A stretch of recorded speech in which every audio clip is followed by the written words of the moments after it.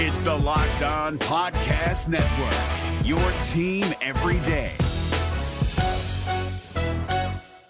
It's a Mailbag Monday. We've got your questions on the Rookie of the Year race, the Antitrust Exemption in Major League Baseball, and minor league outfielders J.J. Bleday of the Marlins and Hunter Bishop of the Giants. Let's get after it. You are Locked On MLB Prospects, part of the Locked On Podcast Network, your team every day.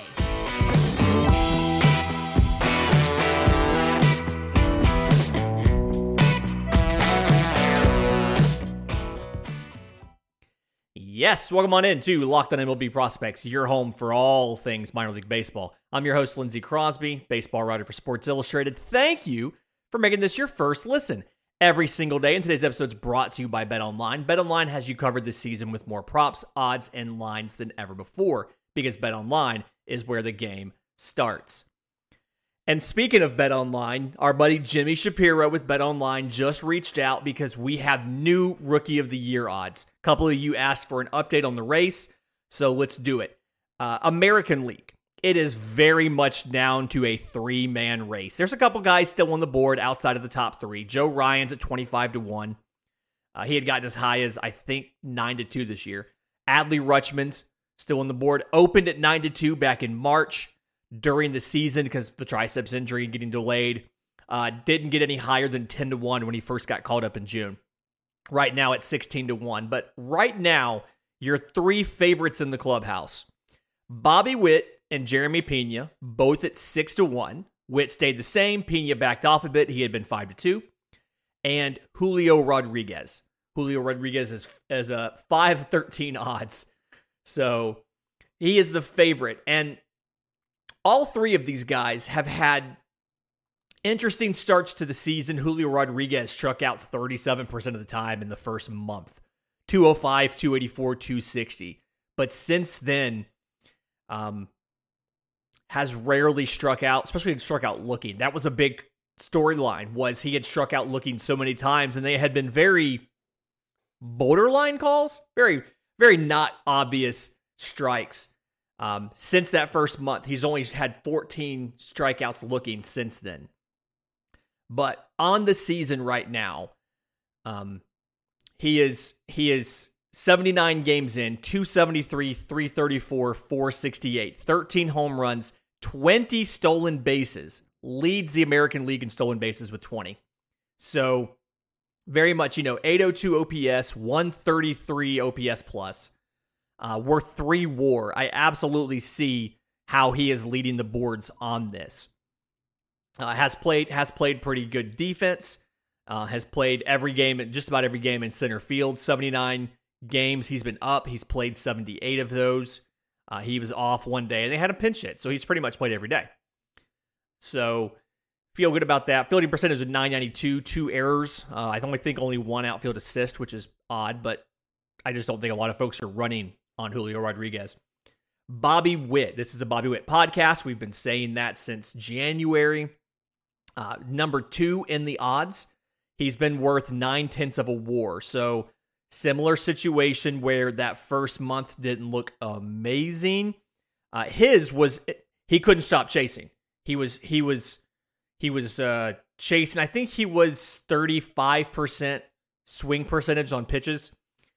So was chasing a lot, but has calmed that down. 236, 283, 444 is the slash line right now. 11 home runs, 12 stolen bases. Leads all of baseball with 5 triples. So he's flashing the speed. He's played both third and short. Started off at third. Got about 30 games in there when Alberto Mondesi tore his ACL. Shifted over from third to shortstop. 47 games since then. 964 fielding percentage. He's had 6 errors, converted 14 double plays.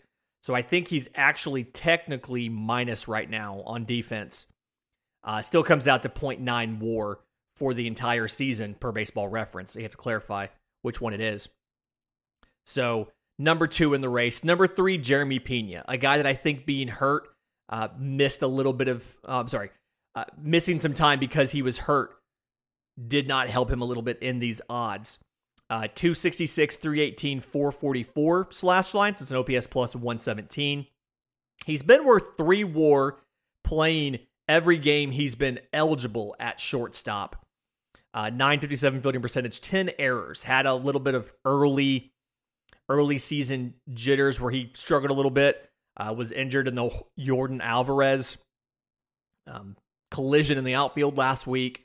And then just Sunday afternoon, hit a walk-off of the Angels to give the Astros the game. But has stepped up and filled in for Carlos Correa more than admirably. And you have to be happy with what you've gotten. So they're your clear and obvious top 3 in the American League. National League, wide open race, couple new entrants in this race. So the only guys that are better than 10-1 odds, Nolan Gorman's 9-1, Brendan Donovan's 9-1. But I want to focus on 3 or 4 guys right here. Spencer Strider went from off the board to 7-1. 7-1 odds. 18 games, 7 starts. He's 4-2, 2.87 ERA, 1.006 WHIP. 90 strikeouts to 23 walks. He's been worth 1.6 WAR and has an ERA plus of 1.53. A guy that late round, a draftee last year came up for a couple games into the season last year for Atlanta, was in the bullpen. They moved him to the 5th spot in the rotation, and other than 1 or 2 iffy outings, he's looked really good starting. He's done everything you could ask a 5th starter to do. And so at this point, I don't necessarily think he's going to climb any more unless he just continues to coast. But you're looking at a situation where he's going to hit an innings limit where he hasn't been that effective or he hasn't had to go that deep in his career. Plus, Atlanta's looking at getting so many guys back in the second half, including possibly Mike Soroka. So it's a situation where there's a possibility that Atlanta moves him back to the bullpen to try to manage his innings and or help his workload. I don't quite know what's going to happen there, but he's in 4th place. Tied for 2nd, Mackenzie Gore and O'Neal Cruz. Let's get Mackenzie Gore first. 12 games, 11 starts, 4-3, 3.34 ERA, 1.33 WHIP, 65 strikeouts to 28 walks. So he's worth 1 WAR. His ERA plus is 1.17. Mackenzie Gore at one point, I think it was June 1st, was a 2-1 favorite to win this.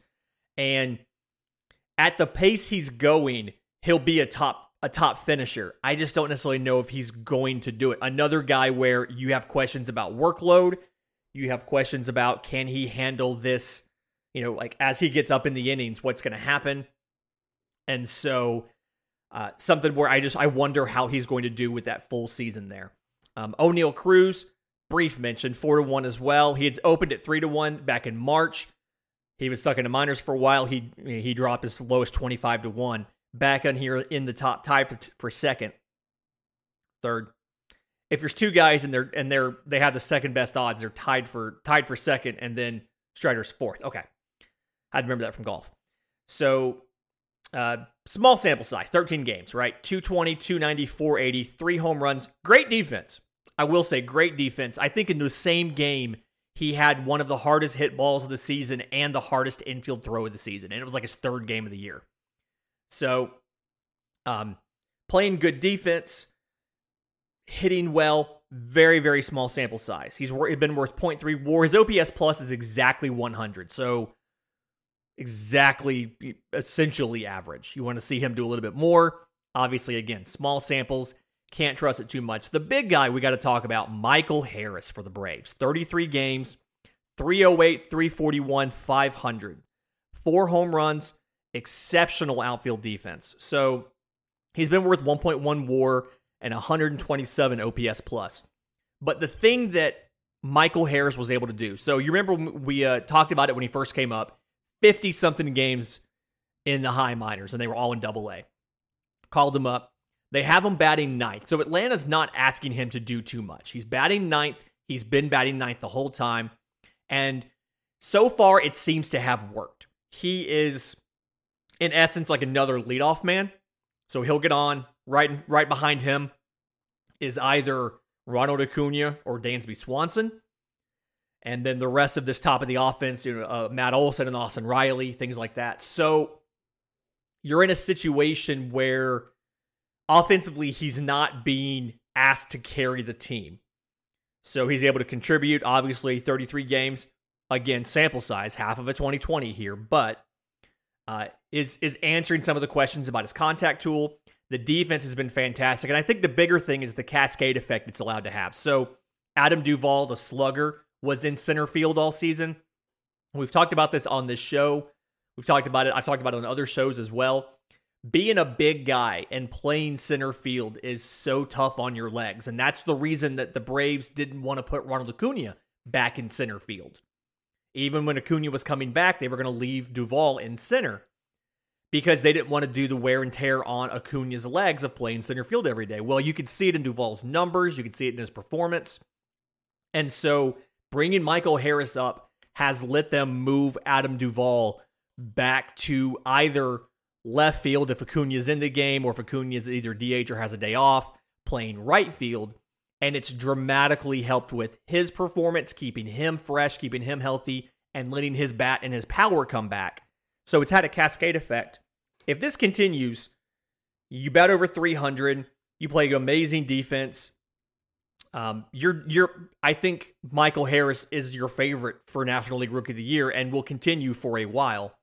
In just a minute, I want to get to a question we had from Ricky about the antitrust exemption in baseball and what it means.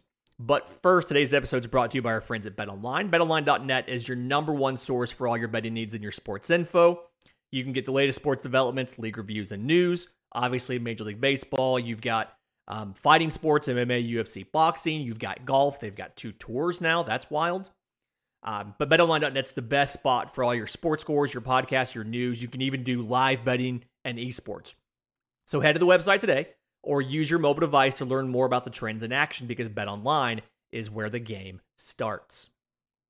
This Locked On podcast is brought to you by Home Chef. Now that the novelty of the new year has dwindled down, how are your resolutions coming? One of mine was to order less takeout, cook more at home, but I'll be honest, I haven't been consistent. That is until I found Home Chef. Home Chef provides fresh ingredients and chef-designed recipes conveniently delivered to your doorstep to simplify the cooking experience and without robbing you of the joy of putting a dish together yourself. I'm pescatarian, and they cater to a variety of dietary needs. I had this super refreshing ginger sesame salmon, a beautiful trout dish, and a super comforting shrimp and vegetable orzo dish, all of which took me less than 30 minutes to put together. For a limited time right now, Home Chef is offering all of our listeners 18 free meals, plus free shipping on your first box, and free dessert for life at homechef.com/lockedon. That's homechef.com/lockedon for 18 free meals and free dessert for life. Homechef.com/lockedon. Must be an active subscriber to receive free dessert.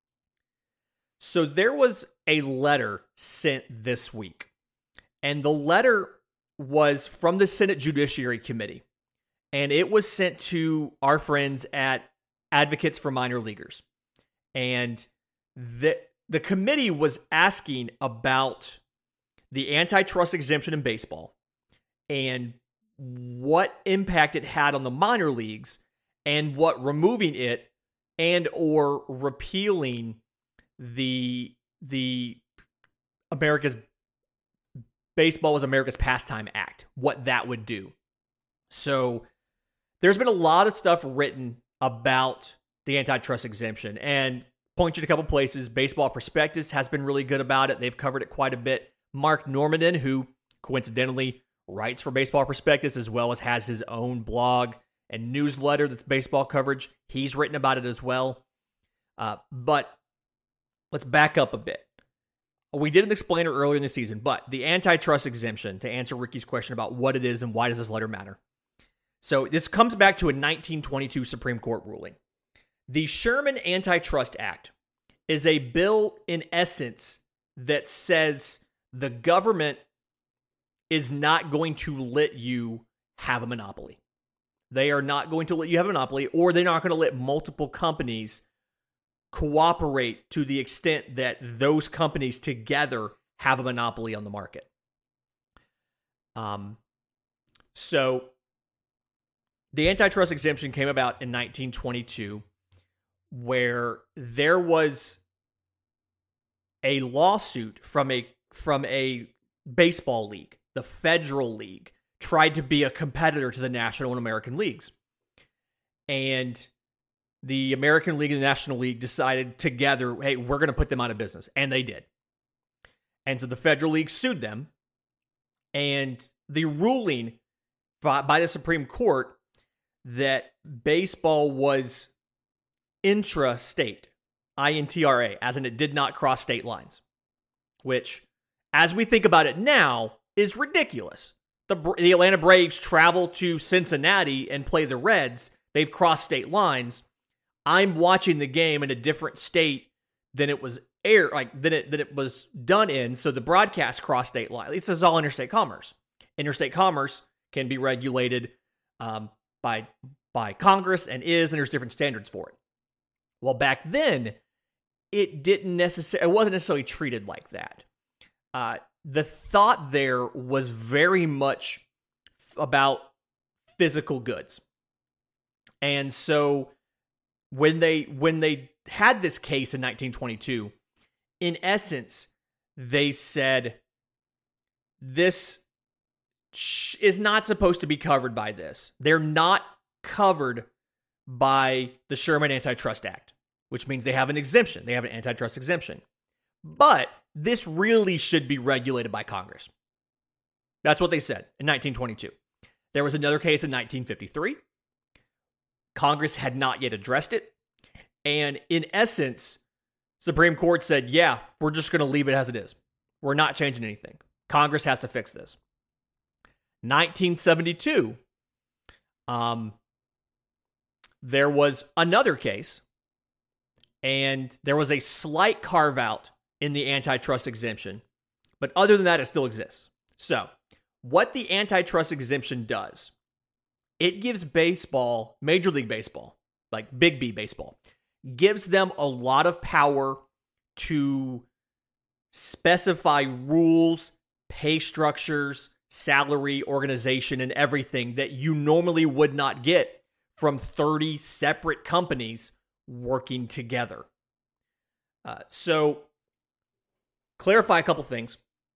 The Major League Baseball players are not subject, there's nothing in the antitrust that affects them because they have contracts that are collectively bargained between the union and Major League Baseball. So they're separate from this.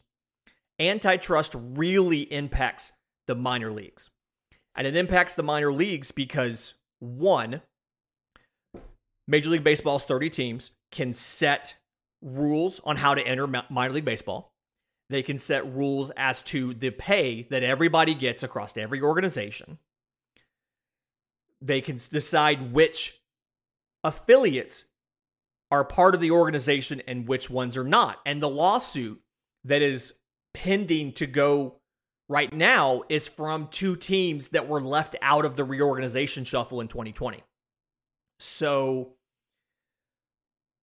long story short,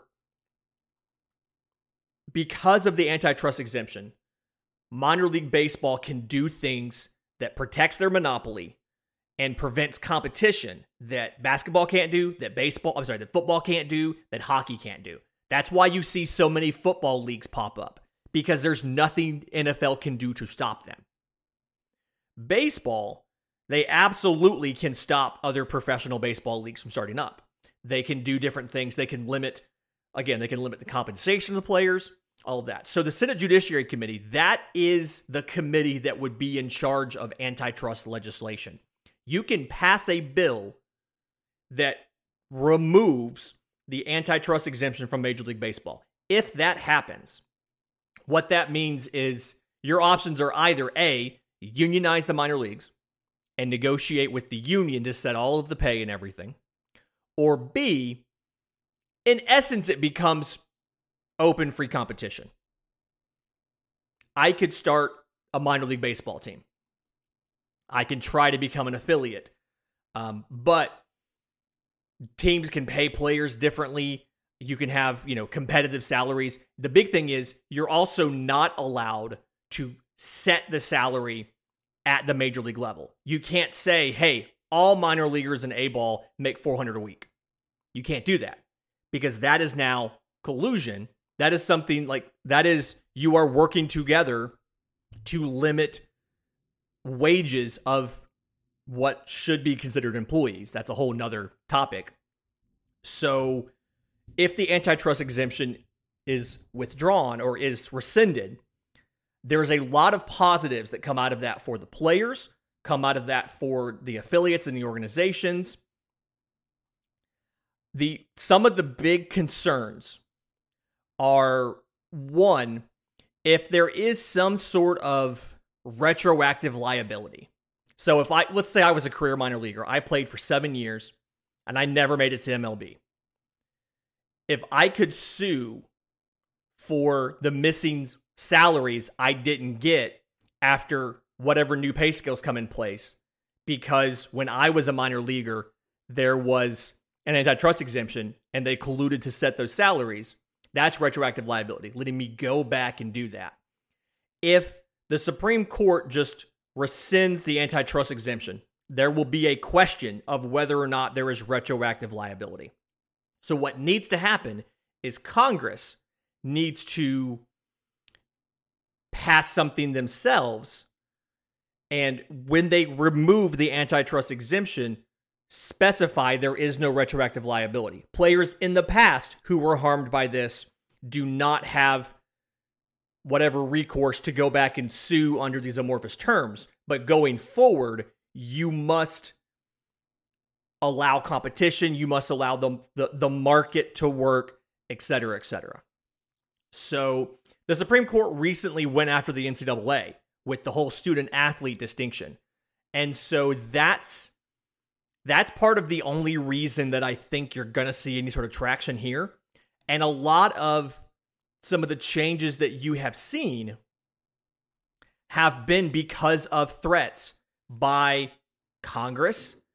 The Supreme Court justices mentioned Major League Baseball when they wrote up about the NCAA versus Allison decision. When they wrote that up, they mentioned Major League Baseball in it.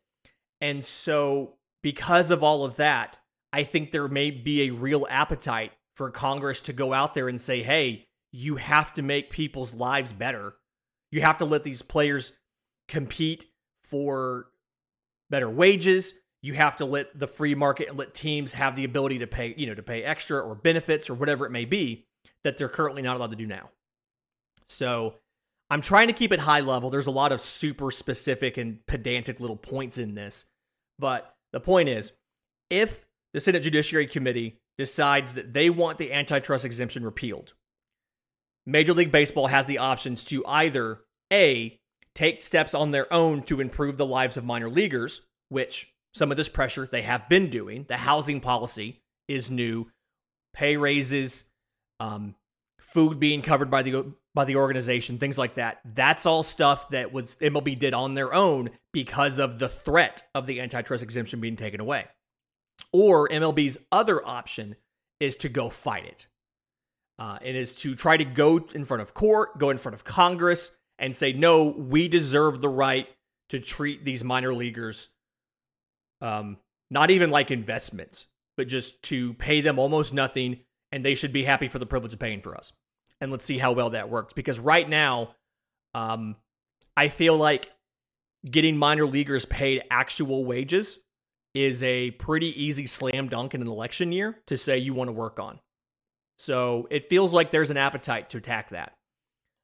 Let's see what MLB does. Let's see what the Senate Judiciary Committee does. It is still the government, so I will not hold my breath on something being done, but know that there is an option. And if something is done, the only thing that's going to happen right away is that the lives of minor leaguers will get better, because MLB, either whether they're forced to through competition or whether they do it to try to stave off losing the exemption, they will make the players' lives better to avoid having this outcome. Let's see if it works. In just a minute, I want to answer some questions from Twitter about a couple minor league prospects, some outfielders who have questions about how well they're going to do at the big league level and if they get there or not. But first, today's episode is brought to you by our friends at Built Bar. You've probably tried the coconut brownie chunk Built Bar. And if you haven't, what are you doing? Go try it. It's great. It's coconut and brownie chunk. Come on. But they now have that in a puff. So it's the coconut brownie chunk Built Bar flavor you love in a delicious and chewy marshmallow. And then that's covered in 1% real chocolate. It's a fluffy cloud of coconut brownie goodness. I mean, low calorie, low sugar, high protein, they are good for you. This is one of the limited time things. So I've told you about this before. There are some flavors that are all the time. There are some flavors that are seasonal. They'll bring it in, the Shamrock one. They'll bring it in the spring around St. Patrick's Day, and they'll get rid of it again. And then there's some that are limited time. We make it. When it sells out, we're done. Coconut Brownie Chunk Puffs are one of those limited time things. When we sell out, it's done for a while. So go to Built.com, order your box of Coconut Brownie Chunk Built Puffs right now. At Built.com, promo code LOCKED15 to get 15% off your order. That's promo code LOCKED15 at Built.com. Okay, questions from Twitter. First one is from Jim, and he asked about JJ Bleday. And long story short on the question is decent power numbers, but his batting average is low. Is he just swinging for the fences every time? What's going to happen? So, first rounder in 2019 by the Marlins. 4th overall pick out of Vandy. 6'2", 197. And honestly, had a bad 2021. Didn't hit for average. 212 batting average. Didn't hit for power. Had 12 home runs in 110 games. His last one was 212, 323, 373. He put in some work after the season. He went to the fall league, to instructional, did some work. They trusted him enough to send him to AAA this year anyway. Even though, going off of the numbers, he should have gone back to AA. 222, 364, 464 right now. 17 home runs in 71 games. 1 for 2 on steals. So, not really a big part of his game. But the thing here, so I'm going to get back to the offense in just a second. Defensively, I think he could be a plus defender in right. He's been playing a lot of center. I think he's going to be a plus defender in right. Speed's average. He's got plus arm strength. They've done a lot of work with him offensively. They've changed his handset. They've changed his posture. They've changed a little bit to his swing. His raw power started to look, some of those changes started to take hold in the fall league. They look good there. I think when you look at him this year, batting average is only up 10 points. Yes. Last year, he walked 64 times in 110 games. He's at 52 walks right now in 71 games. So he's almost eclipsed last year's number in 40 less games. Home runs, he's already passed last year's home run total. His on-base percentage is up 40 points. His slugging percentage is up 90 points. So some of the changes have worked.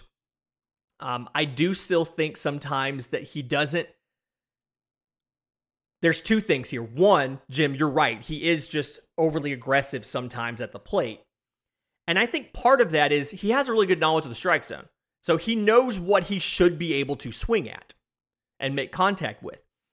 The issue is he doesn't always make solid contact on the pitches he should be hitting hard, if that makes sense.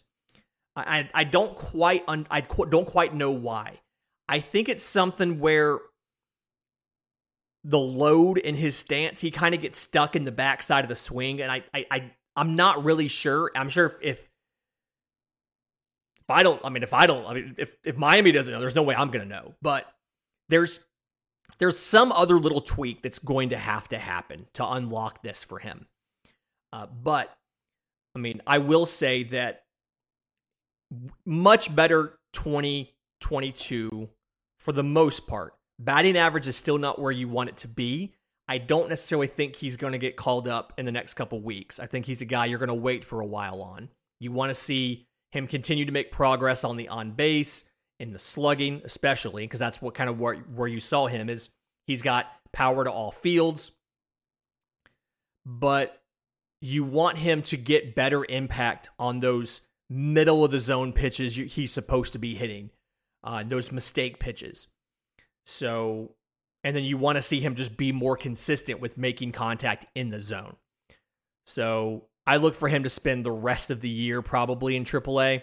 He got as high as the number 2 prospect in 2020 and 2021. Right now, he's kind of sitting around the 9th or 10th best prospect, and there's a question of, is he going to recover some of that?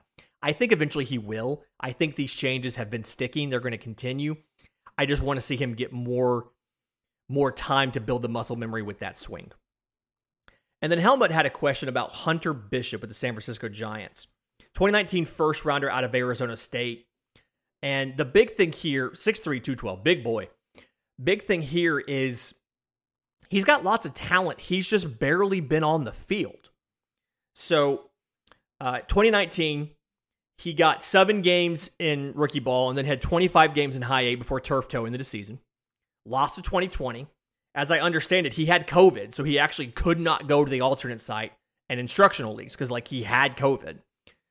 2021, he starts back out in rookie ball, gets 11 games there, and then goes to high A, gets 3 games in there, injures his shoulder, done for just about the rest of the year. So plays a grand total of 16 games last year. So he's played 32 games in 2019 between rookie and high A. Between rookie and A ball last year, he plays 16 games. So you just don't have a lot of tape of him and what he's done. This year, 65 games in high A Eugene, 236, 328, 430, 11 home runs, 17 and 19 on stolen bases. I will remind you, some of these leagues that have the pickoff rules and the pitch clock, some of the stolen base numbers have been a little bit inflated, especially the ones that also have the automated balls and strikes. But he is one of the better athletes in the system, one of the better defenders. I think he profiles as a corner guy, probably left. His arm is below average, and I don't think it's necessarily that close. So he's going to be probably a left fielder. The question is offensively. He's got plenty of raw power. He needs to make enough contact for that to matter. He needs to be able to get that raw power into games. And right now, he's not consistent enough offensively for that power to show up. It doesn't matter if you can hit tanks if you can't put a bat on the ball. 236, 328, 430, 11 home runs. I mean, good numbers, right? 93 strikeouts in 65 games. And so he doesn't make contact enough. And the thing that I hate for him, because of the way that the calendar works, and unless they change the rules on this, which they could, but the end of this year in December, you have to make a Rule 5 decision on Hunter Bishop. And so what that means is you either have to put him on your 40-man roster or leave him unprotected. And if he is unprotected, any other organization can take him in the Rule 5 draft. That'll be this December. He is right now 24 in high A. And so it is hard to take a 24-year-old who is in high A and say, we are going to protect him with one of our 40-man spots. So unless he dramatically picks it up this season, statistically, I see him as a guy that is one of those classic change of scenery guys, right? Has a little bit of struggles, is in the organization's mind probably a little bit underwhelming from what they were expecting. He gets claimed by somebody else in the Rule 5 draft, goes to his new organization, and just tears it up. He's one of these guys, I talked about the very first week I had this show, about the Rule 5 draft this fall could dramatically impact some organizations with the talent that you're able to get if you can scout them correctly and if you can figure out who is worth taking. And there's going to be guys that are hurt by not having the 2020 season because you have to make a Rule 5 decision on them perhaps before you would be ready to do that. And Hunter Bishop is a classic example of a guy who you are not ready to make a Rule 5 draft decision on, but you're going to have to in December. And as it stands right now, if I'm the San Francisco Giants, I'm leaving him unprotected, knowing that somebody else is probably going to take him and it's going to work out. And that's frustrating. But it's been a combination of bad luck, injuries, things like that. Great week coming up. We're heading up to the draft. I got a lot of crossovers this week with MLB teams. We're talking trade deadline. We're talking draft. We're also, obviously, Farm Friday still a thing. We're going over some mock drafts tomorrow. Not a ton of new breaking changes, but a lot of just new information filtering out as far as teams' preferences for guys and who they're looking at. So stay tuned for that. But until then, this has been Locked on MLB Prospects.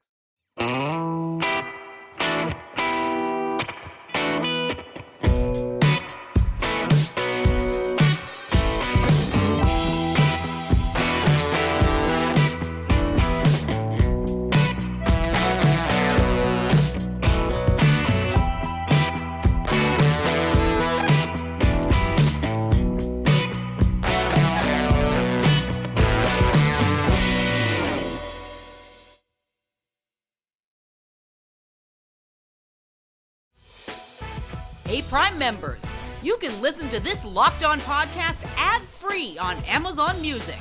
Download the Amazon Music app today.